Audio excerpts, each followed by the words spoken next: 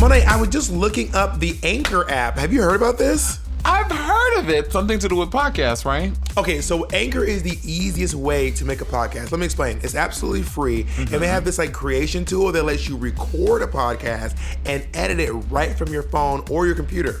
Oh, that's right, because they can distribute your podcast for you, and it can be heard on Spotify, Apple Podcasts, and all the other podcast distribution places, right? Oh, and you will get the listeners, honey. And when you get the listeners, you make the coin fadas. But here's the crazy thing. You actually don't have to have a minimum listenership to get money. You can still make coins. So it's essentially every single thing you need to make a podcast all in one place. Oh, you just so tickled. You love the idea of making podcasts. I love you, Monet. I love Now you. listen, if you want to download the free Anchor app, you can also go to anchor.fm and get started. My name is Bob the Drag Queen. And I'm Money Exchange. And this is Sibling Rivalry.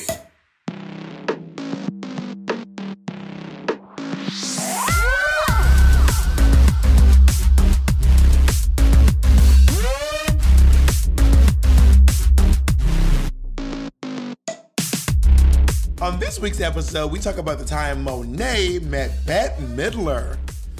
We discuss transracialism.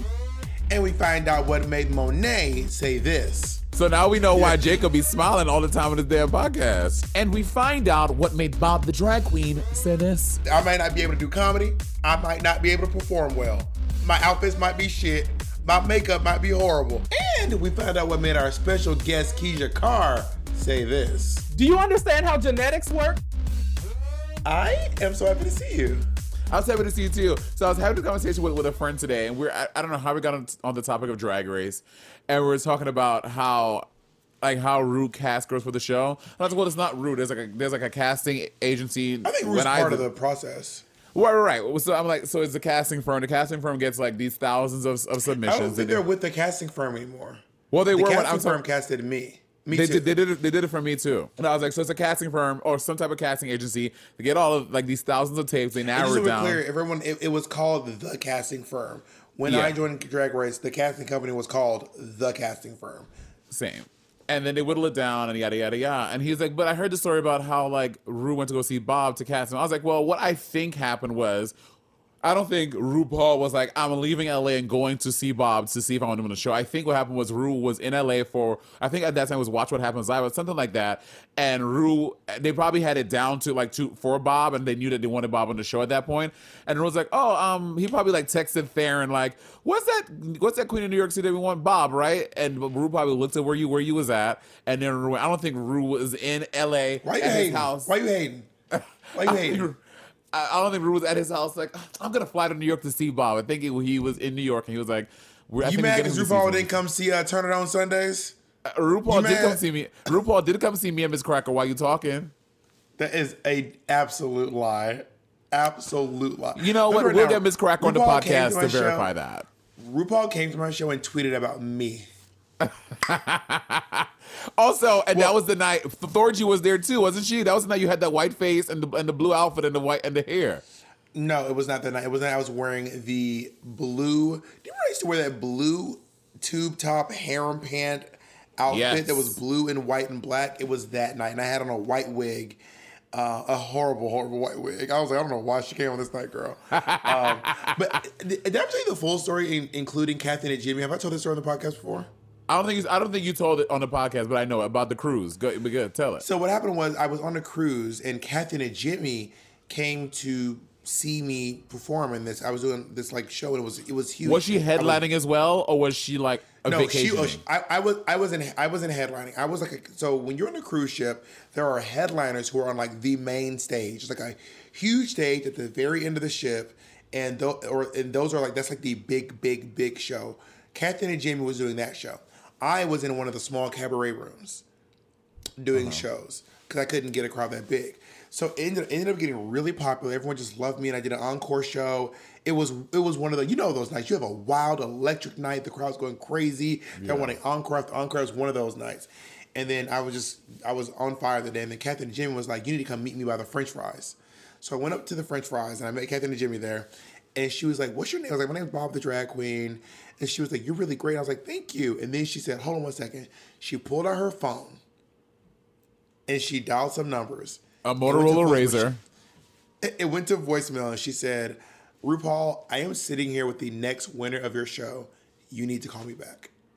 God. And that was, and then about a month later, RuPaul showed up at my show, came to the Monster, and was like, "Is Bob the Drag Queen working tonight?" Which is so crazy to me that Ru really be looking for the next queen. Like when RuPaul said that she knows Tamisha Iman, or when RuPaul says like on Drag Race UK, she goes, "Everyone knows I'm a fan of Lawrence Chaney." Like she be knowing, like she really do look at queens.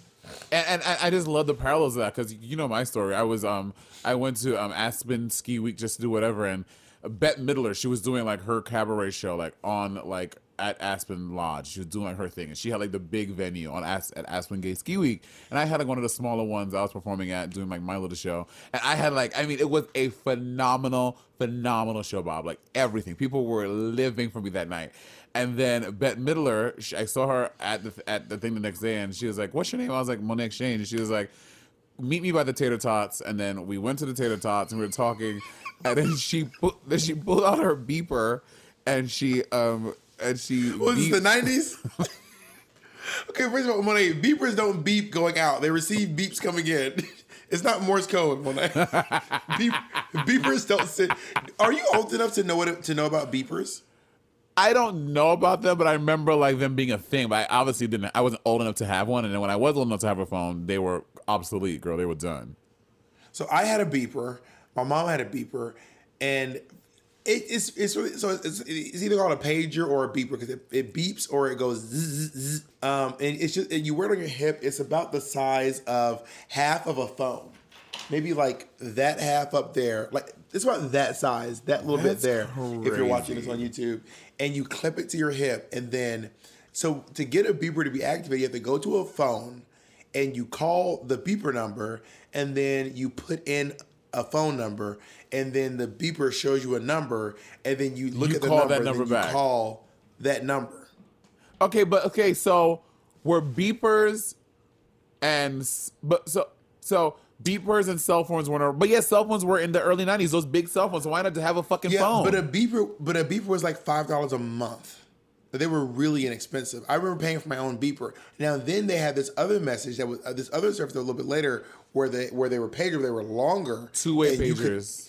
You would call, and it wasn't two-way pagers. No.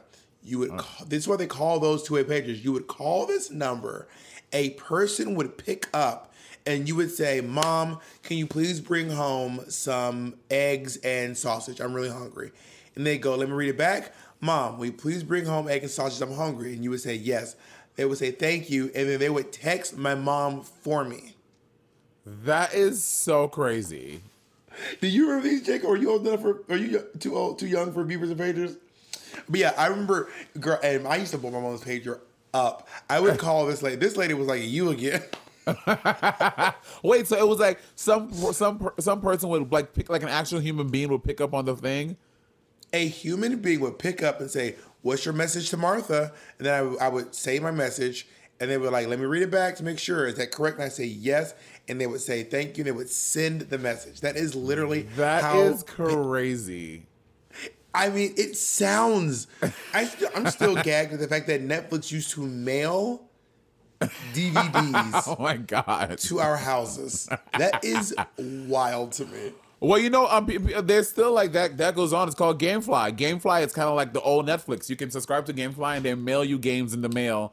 You pay like a monthly subscription of like $20 a month, and they send you games, and you can play for as long as you want, and then send it back, so you don't buy the game. But at that point, I guess it's worth it.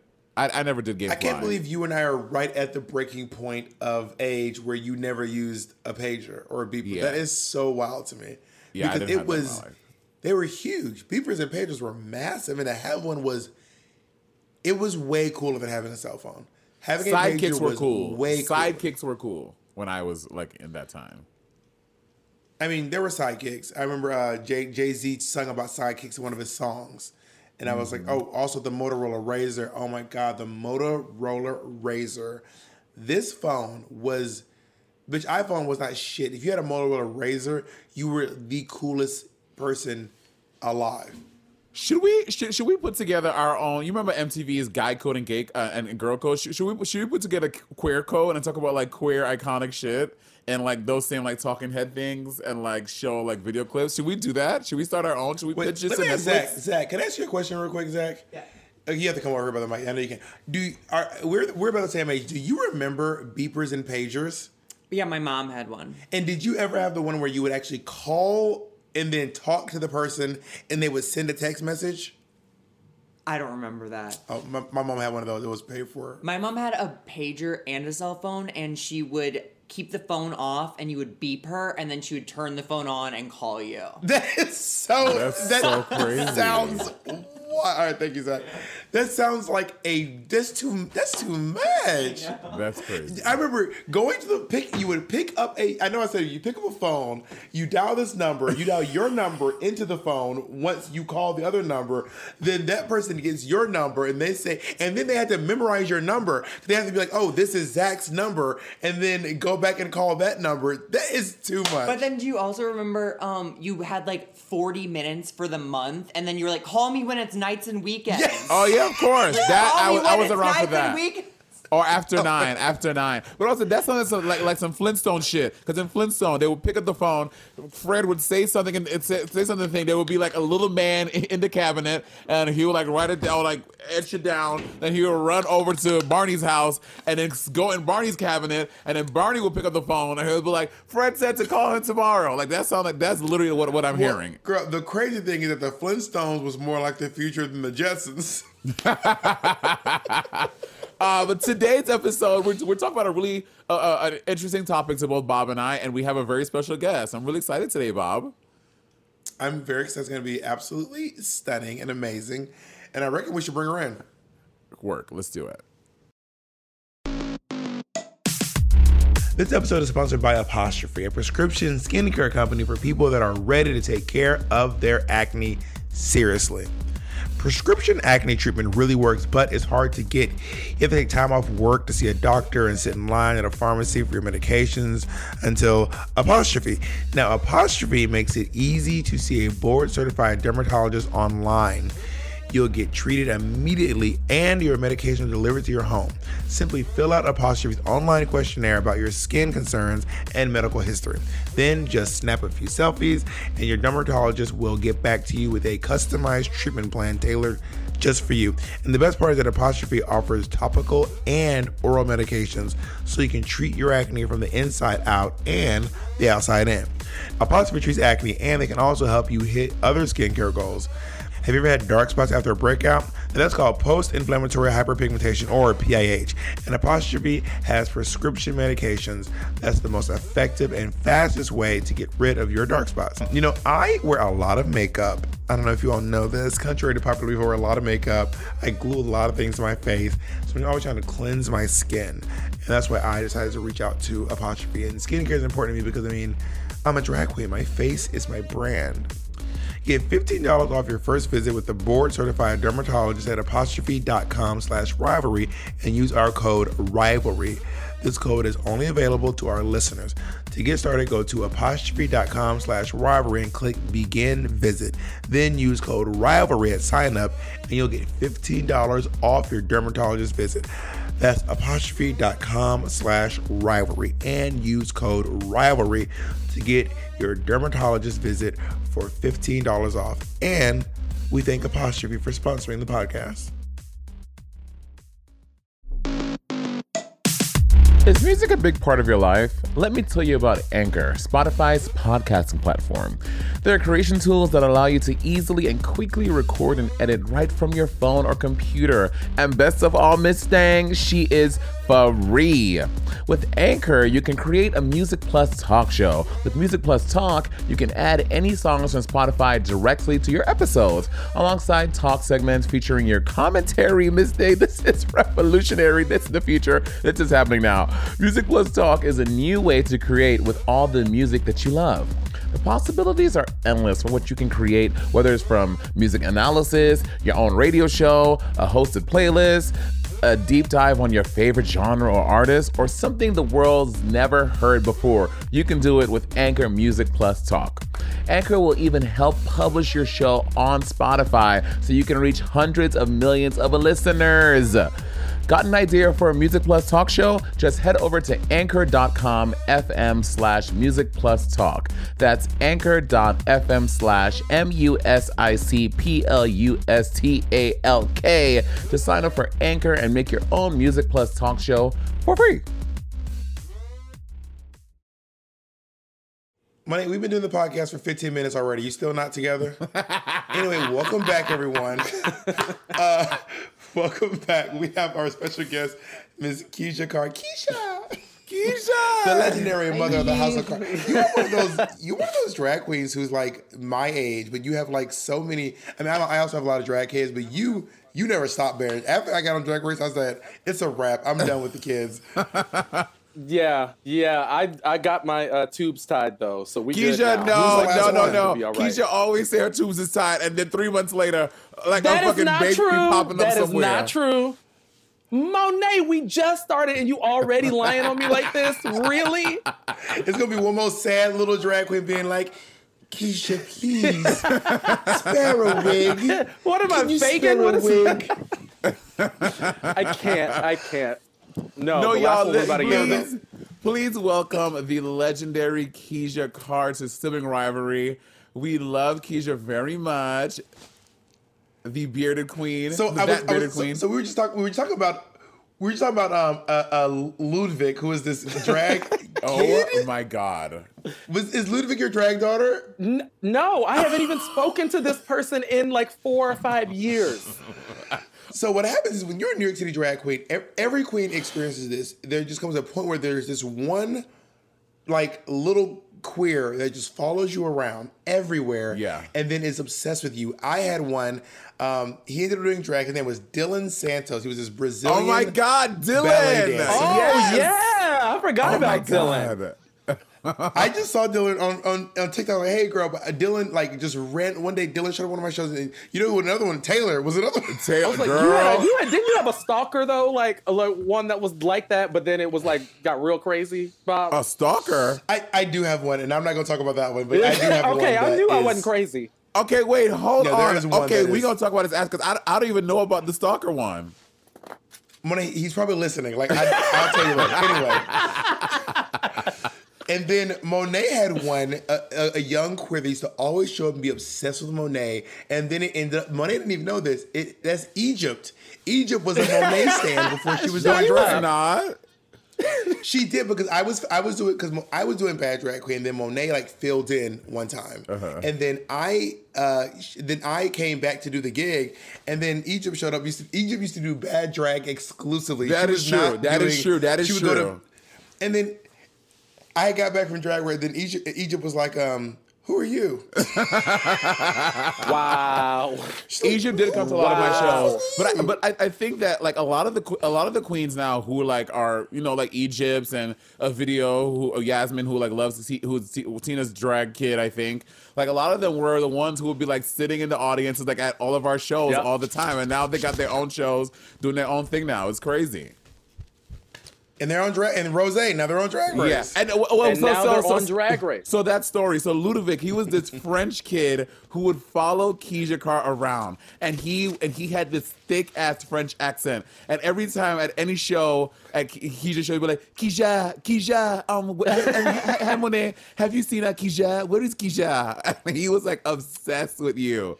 BB Beret. I literally don't think you say my name any other way. Like when you see me on the street, you'd be like, Keyshia.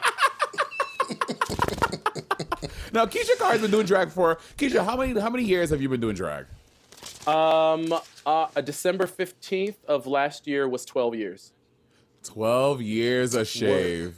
You better work, Yep. girl. 12 years of shave.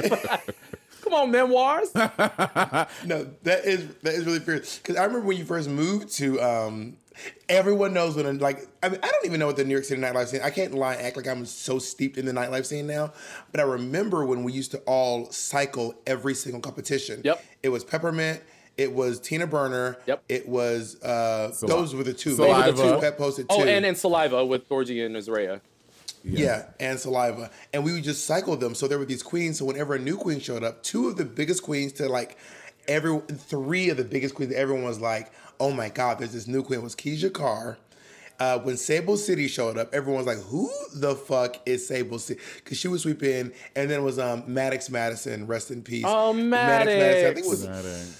Maddox used to come in and like she won at Bearcat, I think like 25 weeks in a row, and they were like, "Girl, That's you can't come crazy. anymore." Yeah. Okay, And well, Madison, what? and Maddox, you could see in pitch black because she was literally Yeah. wearing white highlight. She was all of this was blown the fuck out, bitch. Oh, Maddox. And also Keisha and Bob, like when I was coming up, you know, Keisha and Bob were like the black queens in the city. Like if you are oh God, Bob, please. They were like, if you want to strive to be like someone, like y'all were the best entertainers. Y'all shows were always super well attended, and y'all were those bitches. You even asked me Well, to be our generation. You even asked me to be your drag mother at one point. I did. So fun story. So Jasmine The Rice. application process must have been really tough back then. Well, not really. Nowadays, Not really tough because Jasmine Rice on slivered on in there. Anyway, so Jasmine Rice were doing drag together, and then Bob was doing his own thing. Like I didn't see Bob's shows a lot, but I would see Honey Davenport. Well, at the very beginning, I would see Honey Davenport's pictures. She was in Get Out. She had just won something, so she was like in a lot of publications and stuff. And then, but Keisha was like, I was like, Keisha's really tall. Keisha's like, there's so many things that I want to do. So Jasmine asked Keisha. so you wanted to be tall like Keisha? You thought if Will you be my you thought drag? if Keisha was your drag And she mom, was fair. you'd be tall? I just said Do she you was fair. understand how 49 genetics work, Monet? I just said Keisha was fierce many times. Anyway, so then Jasmine Rice was like, I'm gonna ask Keisha to be my drag mother. So Keisha, she asked Keisha. Keisha said yes, and I was like, oh, I'm gonna ask her too. So I went to ask Keisha, and Keisha was like, no, and I was like, oh, okay. And she Okay, was like, well, you okay. can- That's not entirely what happens. You asked, and what I said happened? no, because what did I tell you? Do you remember?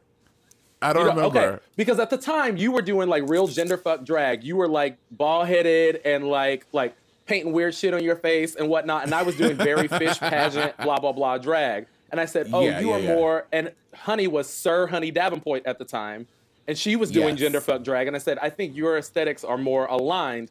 And now you are pussy, she's pussy, and I've got a beard on my face. So My, how the tables have turned. And also, do you remember the time when people would confuse Bob and Keisha all the time? All the time. They would confuse y'all all the time. Well, I was skinny. Back then, I was real skinny. it doesn't matter. Now that you're gone, they use Kareem McJagger, and he has muscles. So I'd be like, But they have Keisha's the one who muscles. doesn't All wear the titties. I'm the one with the titties. Keisha's the one who's not wearing titties. without titties. yeah. Exactly. Anyway, so I want to let's jump into our topic. So this is Let's something do me it. and Monet have been actually wanting to talk about for a minute now. But let me say this: I cannot speak for my sisters here. I can say this about myself: I am not a social scientist. I am not a biologist. I don't know much about human anatomy. I don't know any social sciences. So we're talking about a topic called transracialism. But let me say right now, these are all just from a few things that I've looked up in the past day. And actually, since we've been talking about it, I've looked up a few things here and there. But I just want to say, I am not an expert on any of this. So take this with a grain of salt and a shot of penicillin. You sound like Alyssa Edwards. I am not a seamstress. I'm not a singer, but I know I'm a fierce queen. But I'm a I may fierce not be queen. a seamstress. I may not be a dancer. I may not be able to lip sync. I may not be able to walk in heels. I might not even be on this show. But I'm a bitch, fierce queen. I think if you don't have any of that, I might not be able to do comedy. I might not be able to perform well. My outfits might be shit. My makeup might be horrible. Despite all that, I am a fierce queen. So the topic of transracialism came up because actually I was at Keisha's house right before one of our friends, Dustin, right before Dustin and Cody moved away. We were at Keisha's house having a little kickback,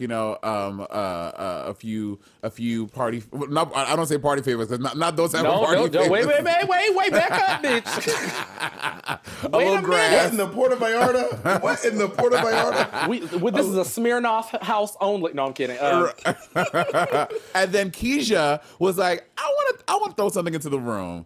And I was like, oh Lord, what is this? And she was like, transracialism. And my brain was immediately like, what the fuck? And then Keisha explained what transracialism is to me. And then after like talking about it for like a good solid 30 minutes, I was like, I think that this is really a thing, and I think that it's worth talking about and dissecting it because I find it to be really fascinating and really interesting, especially now that we are moving into the era of I think they're calling this new generation the Dreamers, so because their generation that I think Dreamers are specifically referring immigrant children, to right? Immigrant children. Oh, is it? Just so we're clear. Yeah. Yes, Monet. Dreamers is about like Mexican kids who live here. Oh, I thought they were saying the generation after Z were the Dreamers. Bitch, No. No, Monet. The Dreamers.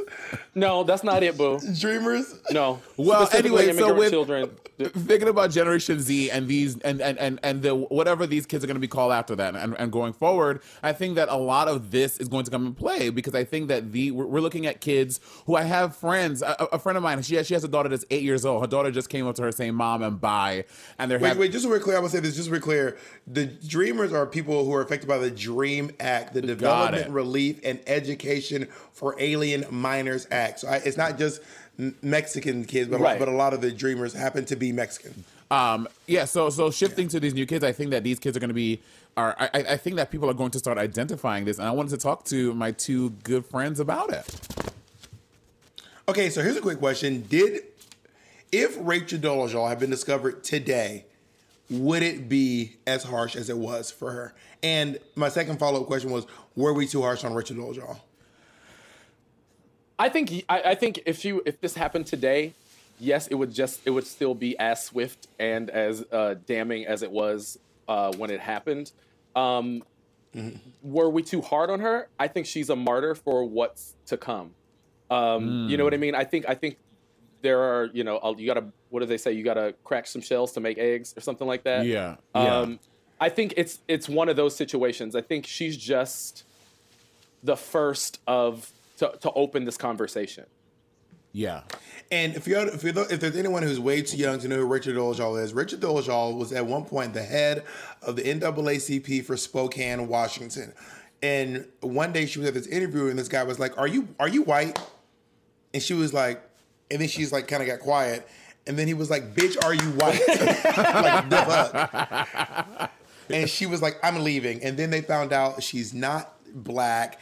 And she's like, "But I identify as black." And then everyone was like, Yeah. "Oh!" And then it was just, I mean, it was wild. Her entire life was upended. Oh, destroyed. Because she said she was black. She has that I mean, documentary. did you watch the documentary I'm on about to say, Netflix? she has a documentary on Netflix that's so crazy. Keisha, sorry. Wait, you know to she cut you off. changed her name, right? Her name is now Nkechi Diallo.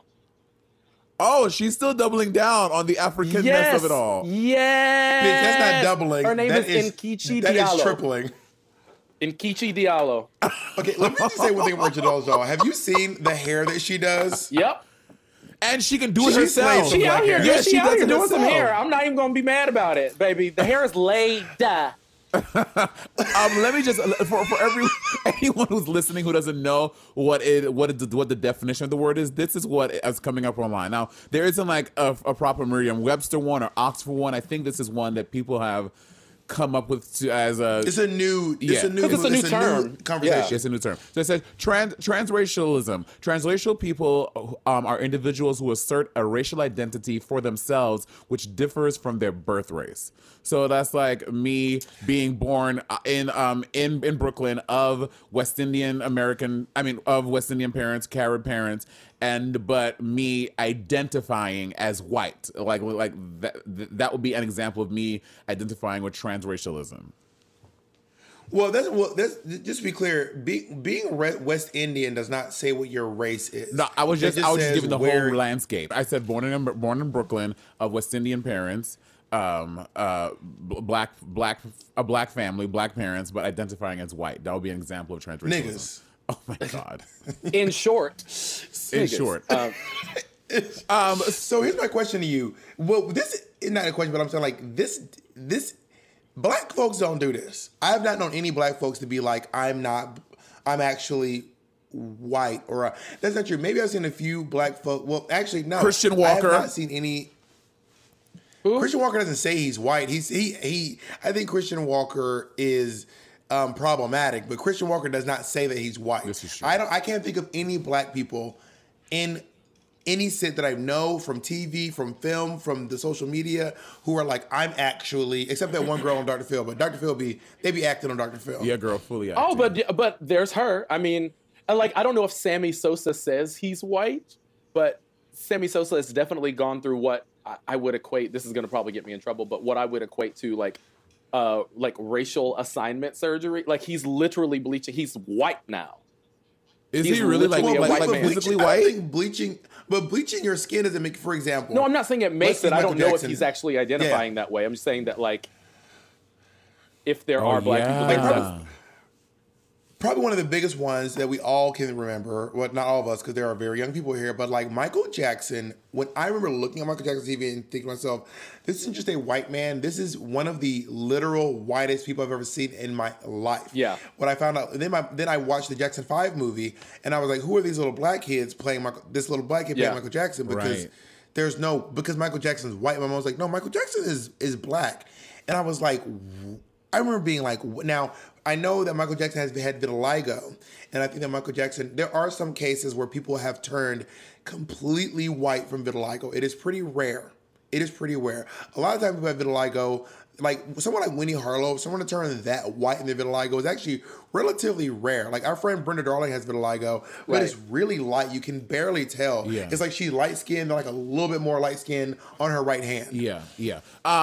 Well, I want. But but I'm not done. But I do think that Michael Jackson was evening out his tone, and then also making his nose skinny, and then also straightening his hair, and doing a lot of things that made him look like a white person. But then he also said many times, "I am black." I remember when they were going to have a white kid play him in the movie. And he goes, "Why would I want a white?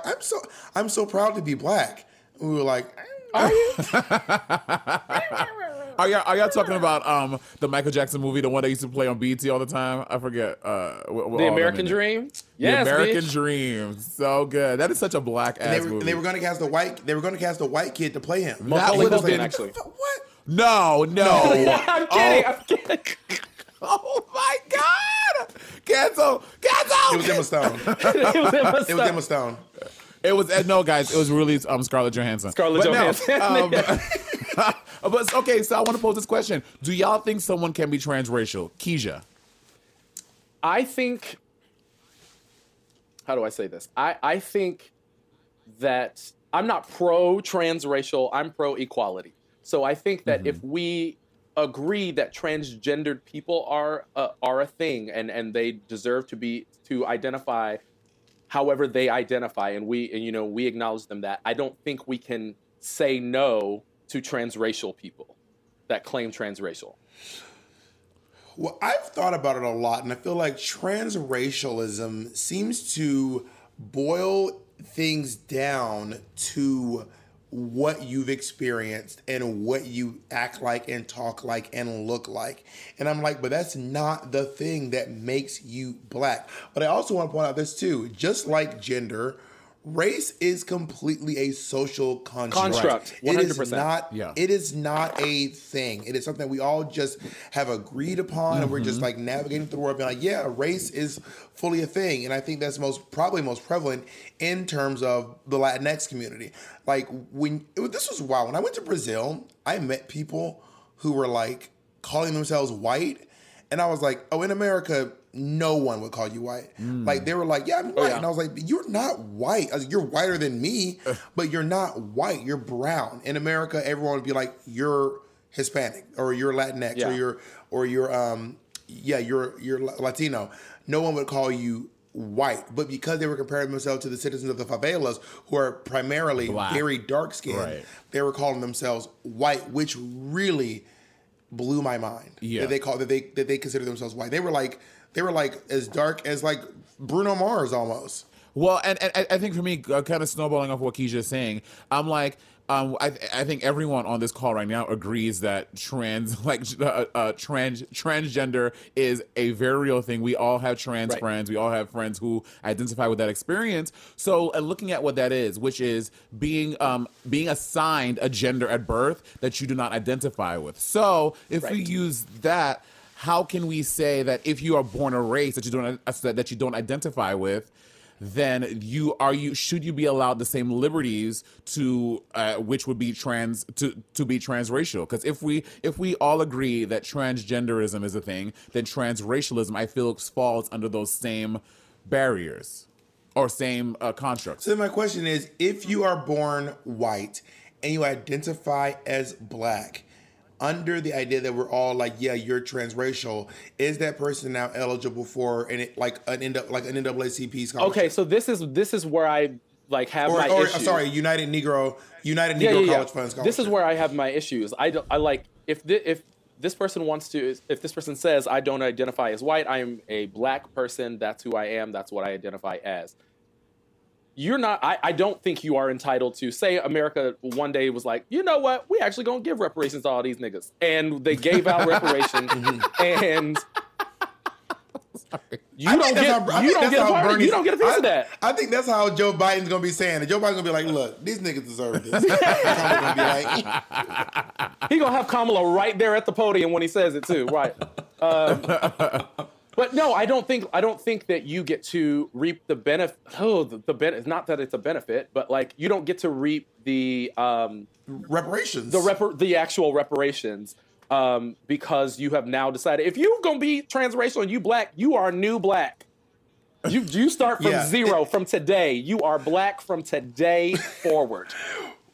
Well, it also makes sense, too, because if there were a reparations moment, it would probably be specifically for descendants of American slaves. Right. Yeah. So I don't think that people from the Caribbean, people from Africa, and, black folks from London who happen to be living in America would get any, Tiana Lewis, Leona Lewis ain't getting reparations. You know what I mean? But I have a feeling that descendants of American slaves would. But that's the same conversation. Like what we're talking about now is what people say for transgender folk who you were assigned male at birth and you have transitioned to be a woman, to be female. So then they're like, so then you don't get to participate in women's sports, and that is a real conversation. So I think that this, like, the simile of benefiting from that race and playing in sports. Well, but there's two different. That's apples and oranges. Are they? Yeah, that's not quite the same thing. Yeah, because for someone to like, what is it that being transracial? And first of all, I would like to say this: if you are a transracial and you're like, I now want college scholarships from the United Negro College Fund, which, by the way, the United Negro College Fund is a private. It's not government owned. Right. It is private. Yeah. They give them to who they see fit. Right. They do not owe any of us scholarships. Just because you're black doesn't mean you get one, and just because you say you're black doesn't mean you get one either. Half the time, most folks who apply for a scholarship from the United Negro College Fund don't get them. I don't even know if they still do them. I've been out of college for so long. I don't even know if they do them anymore, quite frankly. I don't know for I a got fact one when I either. went to college. That's all I know. Did you really? I mean, when you went to college, they were still slaves. Bitch, you were one of them. Shut up. But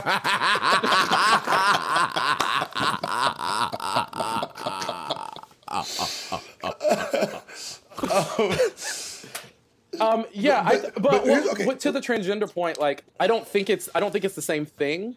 Allowing someone to participate in what is now their gender and disallowing someone to reap the benefits of a historical injustice are two different things. Yeah. Well, I mean, I don't think it's a perfect match, but yeah, I mean, I'm like trying to process it as I'm saying, and I guess that does make sense. Yeah. Okay, I could see that. Well, let me define race while we're sitting here. So, according to Merriam-Webster dictionary, any one of the groups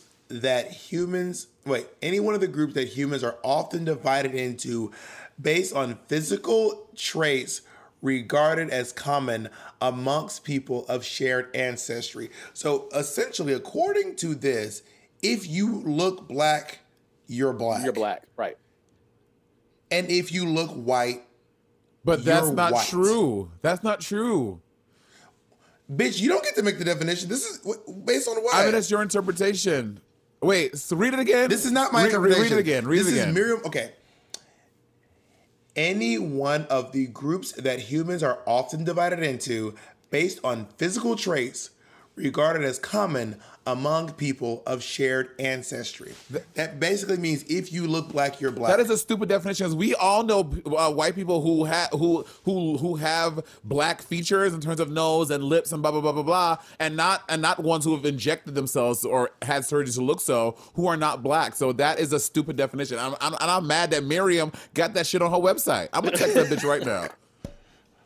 Well, I don't know that Miriam is the only one that has it, but so. I mean, according to that definition, Rachel Dolezal is. If Rachel was passing for black for Years. 10 years, Baby, and no one nobody said knew the anything, difference. Yeah. then is she black? According to Merriam-Webster, she is. I think that definition is a little dodgy, and that seems crazy. Okay, let's do Cambridge. Let's do Cambridge Dictionary. Okay. One of the main groups to which people are often considered to belong based on physical characteristics they are perceived to share, such as skin color, eye shape, etc. So based on both the definition, race is about how you look, which is why people, Monet is shook, which is why whenever people say like, what is your race? And they say, I'm Hispanic. I'm always like, that's not, you can be Hispanic and like, there are white Hispanic people. Being Hispanic does not mean that you are not white. It means you are from a country where they speak Spanish. It does not, just people like Celia Cruz, who was Hispanic, but she's also black. Yeah, she's black Hispanic. You know what I mean? So based on that definition, and we can't make a problem, I strongly say we cannot make a problem definitions. If you look black, you're black. I'm so shook right now. I literally feel like I'm shook. I'm fucking shook. That the definitions of the word race is basically, bitch, if you look like it, you are. I'm so fucked up by that. I'm not even gonna hold y'all. I'm fucking fucked up. But like, think about it, Monet. That's kind of what our society tells us every day. Yeah. I mean, you know what I would say, Monet? You are what you are, and you are what you experience. If you are having black experiences, you're black. If you're having white experience, it's kind of like someone who, I think why definitions like this exist for people who are mixed race, who are like, for example, Barack Obama's black. Right. Barack Obama's not white. Barack Obama is not white. Right. Full stop, end of the discussion, because Barack Obama looks black. He is treated black. Mm-hmm. Everyone looks at Barack Obama like, that's a light-skinned black guy. He's black. Yeah. Therefore, so I think that it can't just be what's in you, because you have so many things in us. You know what I mean? However, it can be about how you're perceived. You are what you are, and you are your experience. So since Barack Obama is having a black experience, he is a black man. Now, but on the flip side of that, let's just say in an alternate world where Barack Obama looked like what he is, but Obama is like, no, he identifies with his white side. He's like, no, I'm white. He's not wrong. Even though no, he is, because you are what you look like. Perception is reality. But like he is literally half white, half black. But that's exactly what we're talking about, kind of. I mean, like, if this person identifies as this thing, they say, I am this. Who are we to say that they They're aren't? not. Well, by the definition, we can say that they are not, because you can't. I don't know. This is crazy. I'm really fucked up. Now there are lots of black people who don't necessarily look black. We also know that having dark skin isn't the only characteristic that makes you black. Everyone knows that albino people exist, right. But also albino black people and albino white people do not look the same. They don't. They look very different. True. Albino black people look like black people who are white, who have white skin. Yeah. And albino white people look like people from the Matrix. Oh my God. Characters out of the Matrix. Wow. So are we saying that transracialism is not a thing? I'm not a sociologist. I don't know. I know that I would like to. Go ahead, Rob. I'm sorry. Go ahead, Keisha. I'm just saying that I can't deny it. I'm not saying that it is or isn't. I'm agnostic about transracialism. Like I can't say that it is a thing, and I can't say that it isn't, because I don't think we have enough information necessarily to make that determination. Yeah. I mean, for all we know, this might be one of the first discussions on a platform that gets over 100,000 subscribers even talking about this. I mean, quite frankly, this might be the biggest conversation about transracialism outside of Rachel Dolezal, for all we know. So let's talk about what ethnicity is. Okay, ethnicity. Webster Dictionary says, of or relating to large groups of people, class according to common racial, national, tribal, religious, linguistic, or cultural origin or background. Okay. So it's basically if y'all from the same place, if y'all speak the same language, if y'all eat the same food, if y'all listen to the same music, you're in one ethnicity group. So which is why they say being Hispanic means you're from a Hispanic-speaking country, whereas being Latinx is essentially people who that includes, like, Brazilians are not Hispanic. Right. But Brazilians are Latinx. Yeah. Well, this is really interesting because I talked about this on YouTube the other day about how, I recently, when I went back to St. Lucia a few years ago, and I see it on a lot on the YouTube and stuff like that, you see Asian folk who grew up in Haiti, Jamaica, St. Lucia, whatever, and bitch, they speak patois. They don't speak whatever their families grew up speaking. They don't speak Cantonese or Japanese or Korean, whatever it is. They, for all intents and purposes, besides their skin and everything else, they identify with being. They don't identify with, well, they identify with being Caribbean. So, but also Caribbean is an ethnicity. But black is a race. So they don't identify with being black, but ethnically. I don't think Caribbean is an ethnicity. Yes, it is. By the definition, it is. Let me read this. Let me read the definition Large again. groups of people classed according to common racial. Go ahead. Oh, you read it. I've been reading the whole time. Jacob's going to look it up in the meantime. Well, actually, in fact, you know what? Let's take a break and we'll talk about it after I was going to say that. I said it first. The best part about a new year is getting a clean slate. And speaking of clean, I've got some 2021 health plans myself. I'm actually doing keto right now. If you've listened to the podcast at all or listened to any of my social media, I'm doing keto. The main part about keto is telling everyone that you're doing keto every 10 seconds. Now, I want to be my healthiest self, and I don't mean just losing weight. Thanks to FitTrack, I can get in-depth insights on my fitness progress and reach goals faster. Now, FitTrack is all about measuring health, not just weight. The DuraSmart scale measures 17 vital health metrics, including BMI, hydration levels, muscle mass, and much more. With FitTrack, I get personalized insights and a clear picture of my overall health.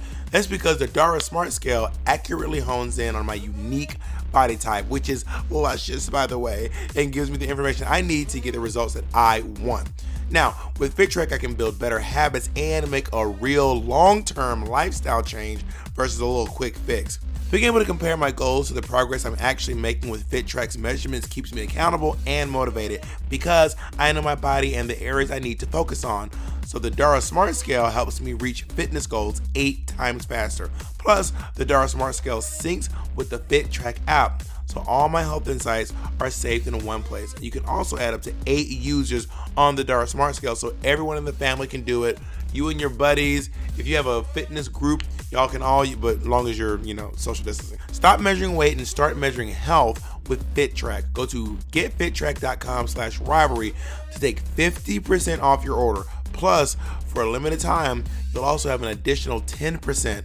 That's getfittrack.com/rivalry to save 50% plus get an additional 10% off your order. Don't miss out on this amazing limited time offer. Getfittrack.com/rivalry. Okay, and we is black. Maybe. I don't know.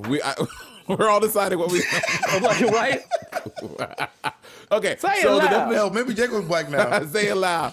The definition of I'm ethnicity. Of or relating to large groups of people classed according to common racial, national, tribal, religious, linguistic, cultural origin, and background. So these Asian people who are born in Jamaica, they have everything I don't think this list of things they listed are exclusive. Like it's not like you have to have all of these things to be that ethnicity. And Jacob, let us know if Caribbean is an ethnicity. I don't know. It's kind of. The answer is like generally not. There are multiple ethnicities that make up different groups in the Caribbean. Yeah, I mean, because if being Caribbean is an ethnicity, then being African is an ethnicity. Yeah, and that's not. So And by that, being American is an ethnicity. Or being North American is an ethnicity, and I don't think, and again, I'm not a social scientist. No. That's different because if you say North American has many different, and of course in the Caribbean, not everyone is Catholic, but I would borderline saying like 70-80% of the people you meet will identify under the same religion, speak the same language, this are obviously national origin and background. So, but in North America, I think that's just vastly different. North America has so many people are not those things. Like it's such. So a what mix. about African then? Is African an ethnicity? Yes, but black is the race. I don't fucking know. This is genuinely confusing. It's hard. I don't feel like because then what is my ethnicity? What do me and Keisha, who do not have ancestry in the Caribbean, what do we get to be? Because everyone else, oh shit, I'm losing an AirPod. I'm getting heated. If everyone else is like African or Caribbean and we're just the Black Americans, but everyone in America doesn't identify like us, what the hell are we?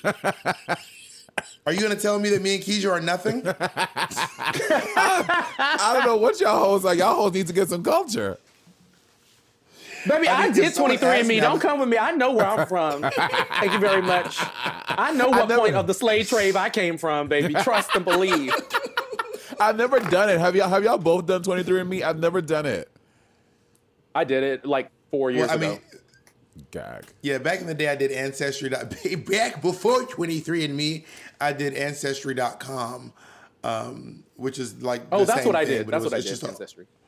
Yeah, it's an older company, and it basically said you're from this collection of West African countries, Yep. which I've been there. Well, that's so funny because you know when like white people do it, they get so excited. They're like, "Yeah, I'm like 8% Sub-Saharan African, and I'm also 10% Iberian Peninsula, so I'm like a little black and a little Spanish, and also like German and whatever." I'm also 4% Siberian Husky and 3% Rottweiler. She's like, yes, I love that blue Okay. eye, bitch. Sit down. But black people, the majority of my black friends that do it, it just says African countries. It comes back. It says nigga. Like it's just that's all it says. Yeah, exactly. Like it was. I think I found out that I was of the Mandingo tribe off the west coast of Africa. Are you being funny or are you being serious? I'm not being funny at all. Okay, then put your- It said you were Mandingo?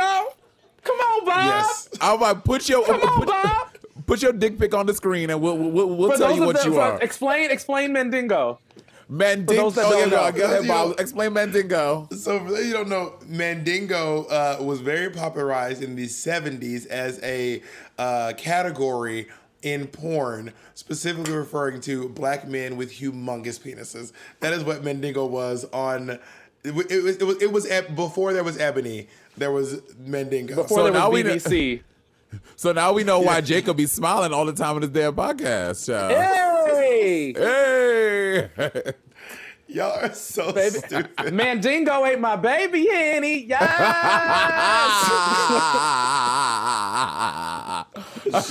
Y'all are so stupid. So I watched this video from the Stanford Prison? I'm trying to find it in the document, but I can't find it. It's toward the top, right there. It's from the I can't read this. Whatever. It's from like Stanford or something or whatever. I can't. Yeah, it's gone, girl. Whatever. It doesn't matter. So I watched this video and this lady was like going on about like her studying race and she was basically saying like people were not only being considered that based on how they look. I mean, I would like to get the exact thing so people can check it out. It was based on how they look and what they experience. So she was like, people would sit down with an interviewer a couple of years apart, and if you sat down initially and you went to college and you were like light skinned and you like had blonde hair or whatever, and you went to college and had a degree in the family, they'd be like, oh, they were just the person watching you would just write down white. And then if you come back and you had, her name was Aaliyah Saperstein, and I'm gonna get the website or the YouTube page is on, and it was from the Stanford Center on Poverty and Inequality. And then if you have gone to prison over that time and you come back and you tell them, they just make you black. So like I think 66% of people who were perceived white and then went to prison 4 years later came back, they were perceived to be black. Even though nothing had changed about them physically, the person watching just heard black, heard prison, and then made them black on the paper. Isn't that wild? That's crazy. Which makes it upsetting because then being black is about what happens to you as opposed to anything else. Like you're only black if you don't struggle. Just that experience. 100%. Yeah. 100%.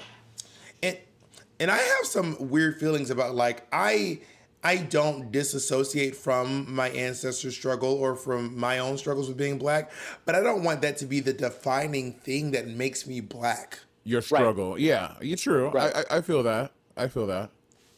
100%. I would like to be what makes me black is that I'm black and I have black skin and I'm black now.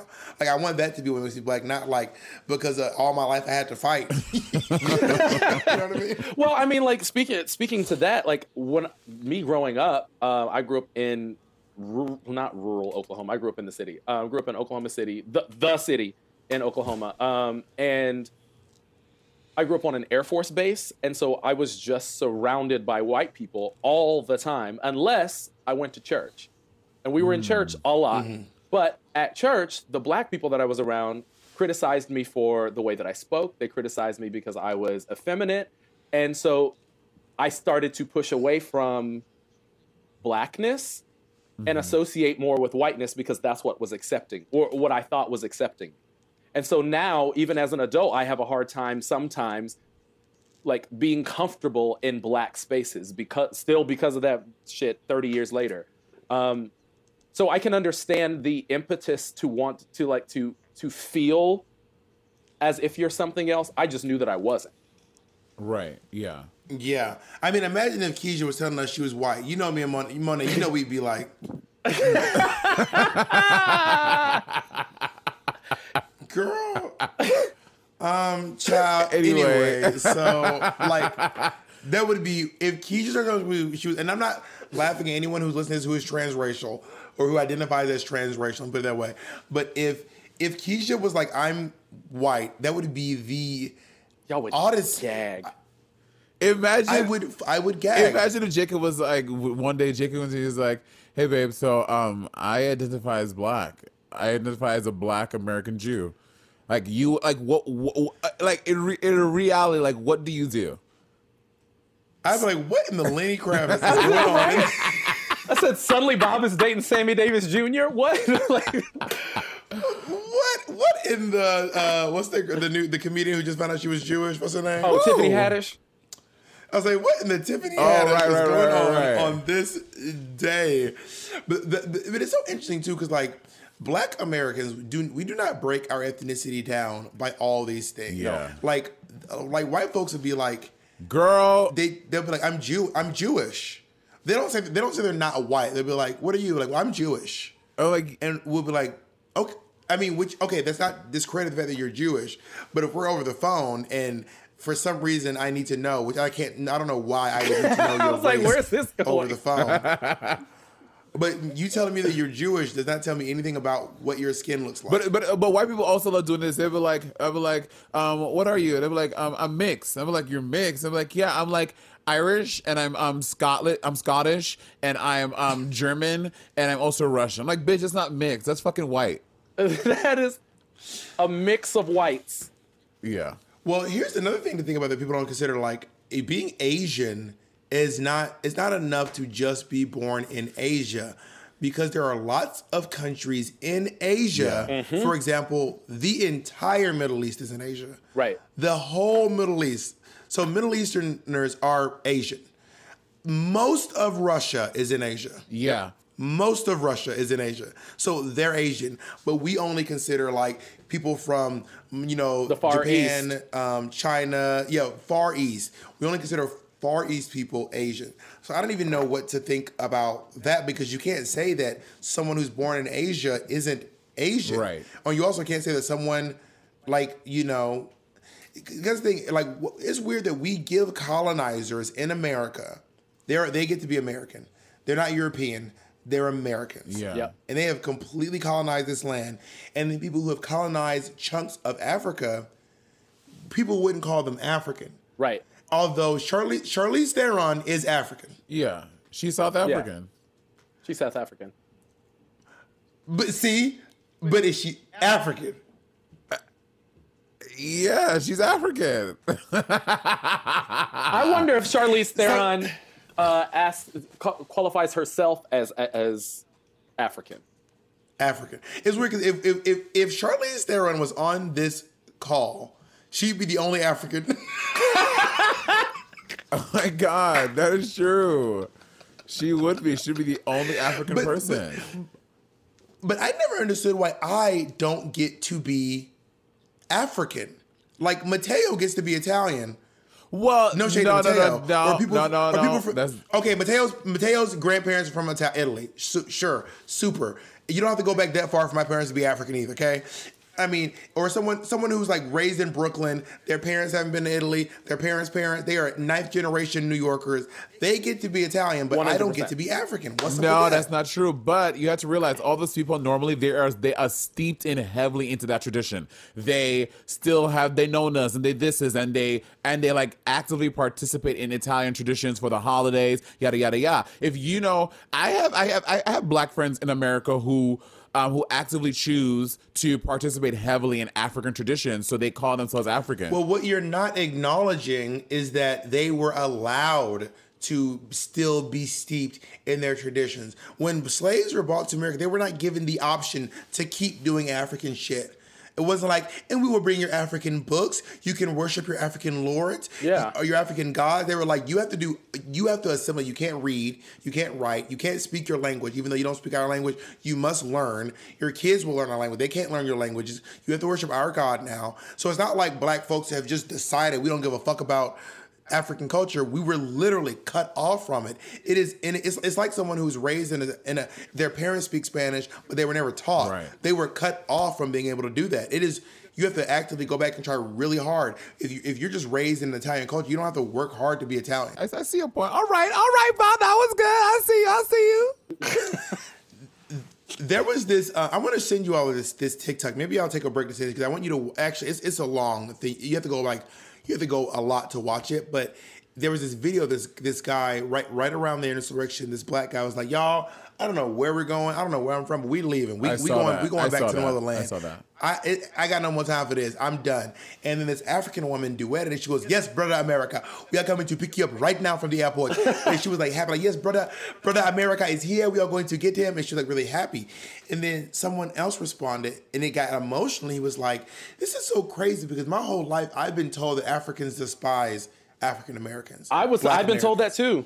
I've never I was heard actually that. about to bring that up. I've never heard that. Well, not once. My whole life. Yep. My whole life, I think it's when you're Black American, your parents are Black American, you are taught that Africans don't like us. They don't give a fuck about us. They think we're snooty. Yep. They think we're the problem. We have been told this so many times. So I genuinely thought to myself, especially as a queer person, I was like, I just thought to myself, I will not be welcome in Africa, which is horrible because I don't terribly feel welcome in America. So then I'm like, well, then where am I welcome? So this man said, I didn't know I could go home. I had no clue that I could go home. I didn't know that was an option. Yeah. I did not know that was an option. And I was like, that's why that's the thing about being a Black American, but it's a little bit different for you, Monet, because you have a connection to another place. I know. When you're a Black American and you're the descendants of American slaves, all you have is this country that has been so shitty to us for 600 years almost at this point. And we just never got a chance to get a leg up. And every time we do anything or build a little bit of culture, they tell us it's stupid. You make names like Shaniqua, and they just say that's ghetto. That's fucking ghetto and stupid. And it's like we are trying to create culture, piecing it together from here, from France, from Africa, from the Caribbean, and trying to make some. So when Black Americans wear a dashiki, maybe we wear it wrong. Right. But has anyone considered that it is a yearning and a cling to have culture that we just don't know anything about? Yeah. You know? Yeah. And how are we supposed to celebrate where we're from when we're from a mixture of 8 different countries? Because when our people were brought to this country, they were forced to fuck other slaves who were just as big as tall as they were. So now you got people from the Congo, from all over the place. You know, north parts of West Africa, the south parts of West Africa. Excuse me, my family's Cameroonian. How dare you? We're Cameroonian, bitch. Don't you forget it. Anyway, regardless, but when you are trying to mix all this together to make something, and I understand how it can be annoying to see someone doing something that you revere and respect, but I just want to say, like, it's a lot of Black Americans just not knowing. We don't, quite frankly, and I feel embarrassed to say it, we don't know any better. Yeah, that's real. And a lot of times don't have the money or resources to find out why, to find out, you know, what's actually going on.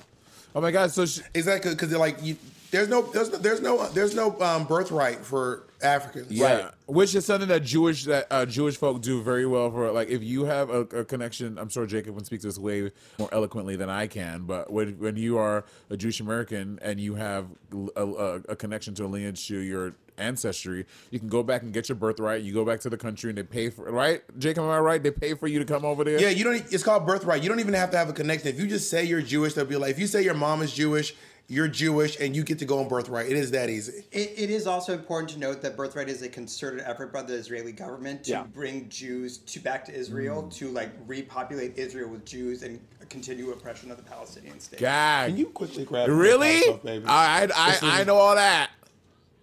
It's in the bag. It's the. How is that going to be the most controversial statement on the whole podcast? because a fucking white person said it. Soft. Really soft. That's it. Yeah, no. So that is So I did. Okay, girl. Let me tell you. Let's get real. Y'all ready to get real? Let's get real. Let's get real. Girl. Let's get real. Or Jayla would say, let's get loud. I'm so loud. I don't know how to feel about this, and I feel embarrassed. I don't know enough about it, but I did a show in Tel Aviv. Yes, same. This was one of the most controversial things I've ever done. It was, people were going. Then I had a few thoughts. One thought of mine was like, America has some fucked up politics right now, but coming to America. If you're coming to America and you're performing, does it mean that you support all of our values, or does it mean that you're in America doing a show? Now, granted, what the fucked up politics in America are not quite the same as the political animosity between Israel and Palestine. Right. And one of my friends from Palestine, Henry, you remember Henry? Henry when Henry found out that I went to Tel Aviv, he was like, "What the fuck?" And it was like we had a very long discussion in Australia, where he now lives. He came all the way to my hotel room. And was like, "We need to talk about you going to Tel Aviv," and he spoke to me about it. And it's one of those things where I was like, I don't even know what. I don't know enough about it to be able to make a good decision. Quite frankly. Yeah. I feel like that too. I did that same gig in Tel Aviv, and I think a lot of it is, of course, me being a grown ass motherfucking adult in this country. I can take it upon myself to learn about this stuff, but Americans, just in general, we are pretty oblivious to the world news at large. Like we've been all over the world, and every country like shows American politics and American news. Whether you're in fucking Paris, in Germany, in Asia, in Australia, it is American news. Like our news is pervasive everywhere. But in America, it's not like that. We don't unless that's a good point. Yeah. When I got to Tel Aviv, first of all, the people that I was performing with were. It was interesting because the crowd, I was in a liberal crowd, obviously, so they were not. Right. They were pro-Palestine Same. in Israel. They were like, but also driving to my hotel, I just drove by like 5 Donald Oh my Trump God, signs. yes, me too. What? Yes, Donald Trump, like Yes. billboards. And I Well- was like, this is crazy. What? Yeah. Meanwhile, I live in New York City where they're ripping his name off of every building that he even walked near. You know what I mean? But in Israel, there were massive, like so many huge posters of a picture of Donald Trump. They love him in Israel. Then I got there and I was like, oh my God. Now, I'm sure that, Trump is very, very pro-Israel and anti-Palestine. Is he really? You know what I mean? Yeah, I did know Yes. that. Yeah. Yes. I don't know why that massively. didn't put that together. Yeah. Yeah. But yeah, But I mean, I don't know they're gonna be putting signs up, and we like Adele in America, but they ain't no fucking billboards all over the fucking place. No, have you had those experiences, Keisha, about especially at shows and stuff with similar experiences? Well, I mean, what do you mean? In what regard?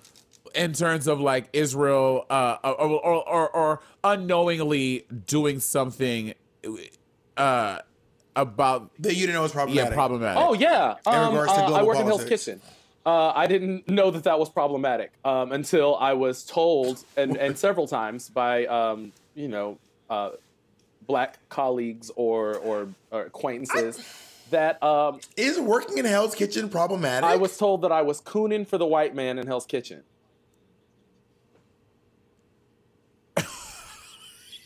Oh God. Yep. Let me tell you what happened to me one time, and I wanted y'all's take on this. I was at Barracuda doing my show, and you remember when I used to wear white lipstick? Yes. Yes. So I was at my show wearing my white lipstick, wearing a leotard, doing my show, and so my theme song used to go, "Bob the drag queen, can she turn it?" And at the end of the song, it says she's one fierce Negro. Was at the end of the song because I think that's really funny and I like making white people uncomfortable. I just love that shit. So I remember the curtains open up. I do my number and there's this like two black people who are just, I mean, hot like fish grease, mad at me. And I was like, what is going on? And they were just like angry, like just kind of like scrunching their face and they just left. And then I did the whole show and they came back at the end. They were like, we need to talk. And I was like, hi, what's going on? They were like, why are you cooning? And I was like, excuse me? What do you mean? And they were like, why you draw your lips so big? And I was like, this is the size my lips are. I'm not Keisha Carr. I didn't make my lips bigger. This is the size my lips are, and I painted them white, so they probably seem like. He goes, and you're wearing this like skimpy outfit. What's up with that? And I was like, well, a lot of New York City drag queens wear leotards. It's pretty popular in New York City to do this, and also I can't sew that well, so I just made myself a leotard because it's really easy. And they were like, and there are no black people here, which drove me crazy because that wasn't even true. Actually, it was so weird because at that moment, do you remember Solomon? Mark Sully, yeah. And the one that hung out with me that looked like Shangela would always come to the shows, and they were like there, and I was like, there are black people here, and it was this weird situation where they were like, they felt like because I was performing for a crowd that was mostly white, I was therefore doing something negative, or that I was, being the WB frog, being not Michigan J Frog, not Michigan J, Michigan J Frog. Well, my baby. And but like, what do you feel about that, Ma? Because you love people who call people coons. Okay, your favorite. I don't love people that call people coons. I just said I have used that term. Do you love Amanda Seales? I love Amanda Seales. Do you love Amanda Seales? I love Amanda Seales. Do you? So does she call people coons? She does. So you love people. All right, go ahead. Oh my God. Anyway, and I have used that term, like that fucking, the Attorney General of motherfucking Kentucky is a fucking coon, and I will say it again. He's a piece of shit. Is a coon. I agree. Is a coon. But I've 100%. seen this. So then what makes you... I feel like for me, I don't call people coons. I feel like for me, being called a coon is worse than being called the N-word. A nigger. I was going to be clear. Not a nigga. A nigger. If a white person calls me a nigger, I'm like, child, anyway. But there's something about like me on that stage, and I was like, I'm just doing my show. I wasn't like, I don't remember doing anything that was particularly like, hey, white people. Did you do your slave number? My jokes that I would tell. I used to do my slave number, and I don't do mine anymore either. Yeah. Why did you stop doing your slave number? I stopped doing it because the intent of it was being lost. Because what's happening in our world and whatnot, people didn't want to look further into it. They just saw the surface and didn't want to take it for what it actually was. They took it for what, I mean, I haven't done my slave number in a really long time. For everyone wondering, it was this number where I did "Slave Free" by Britney Spears, and it was cut in with Chris Rock talking about slavery.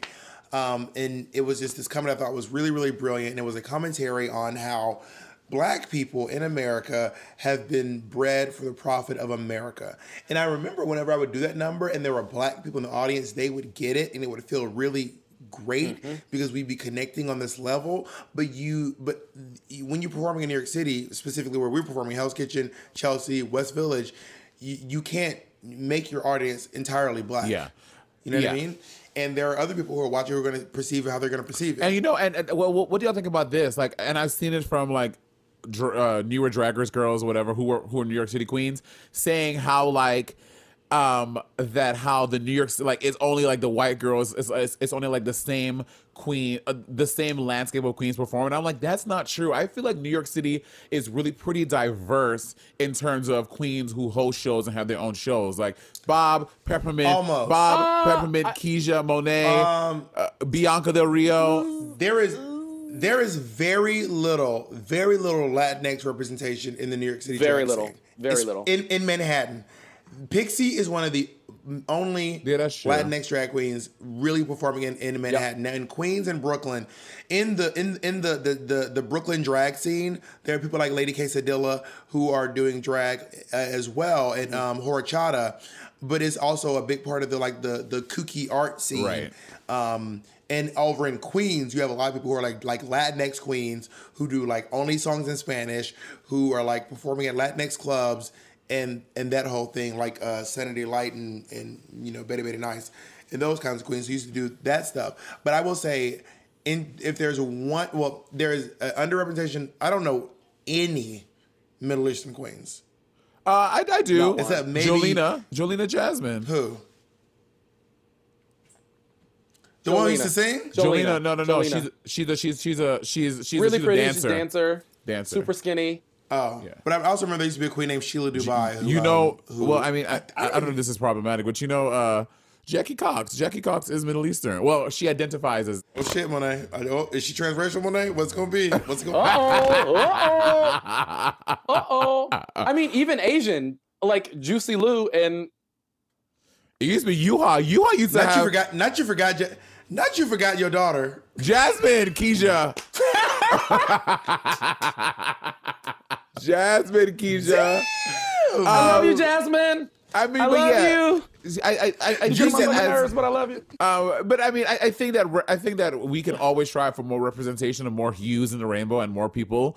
But I was just saying that in terms of the New York City scape, I feel like you do see an array of colors more so than other scenes that I've been to in traveling and going to other scenes where you go to a place like, in like Phoenix, Arizona. Sorry to say, but that's one that sticks out of my head, performing there and drag them and being drag them and me being the queen coming from out of town and then still being the only Black person in the bar. You know what I mean? Like, that's crazy. Like, one of the few times in my entire drag career where I felt like I was playing to a room that understood and that was super Black and everyone was when I performed at DC Pride 2 years ago. It was the entire audience was Black people. A club in DC packed with all Black people. That was also the same night that Tatiana showed up and she got obliterated. I mean, Tatiana, if Tatiana hears this, it was a really good fucking night.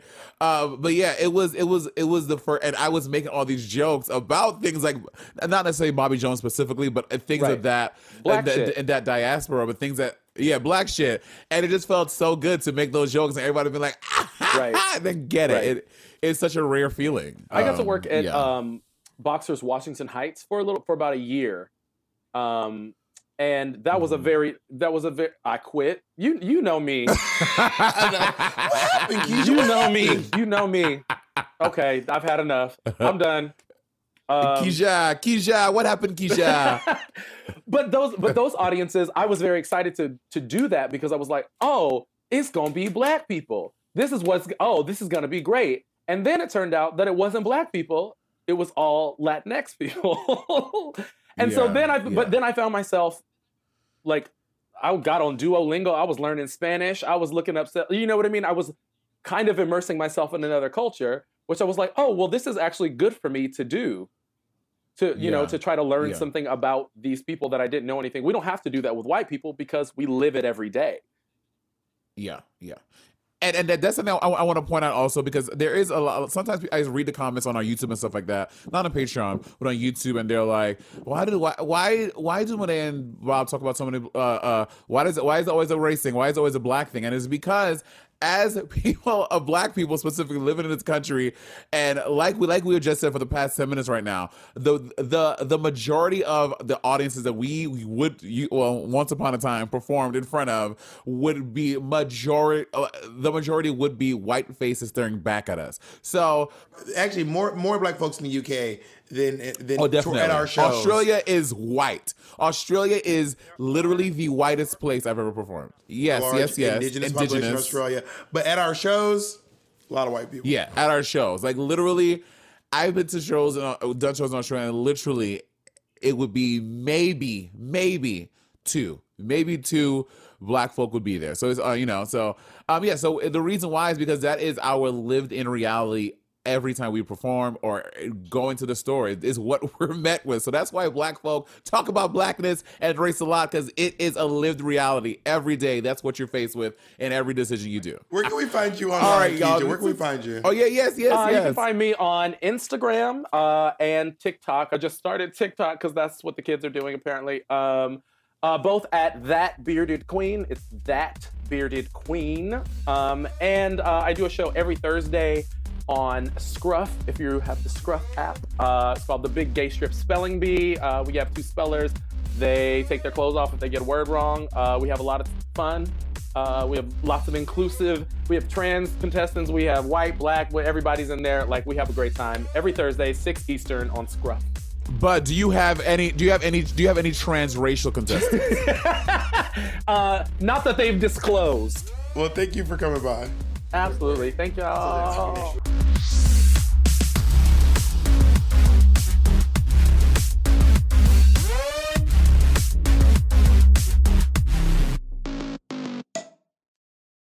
Starburns Audio, a podcast network.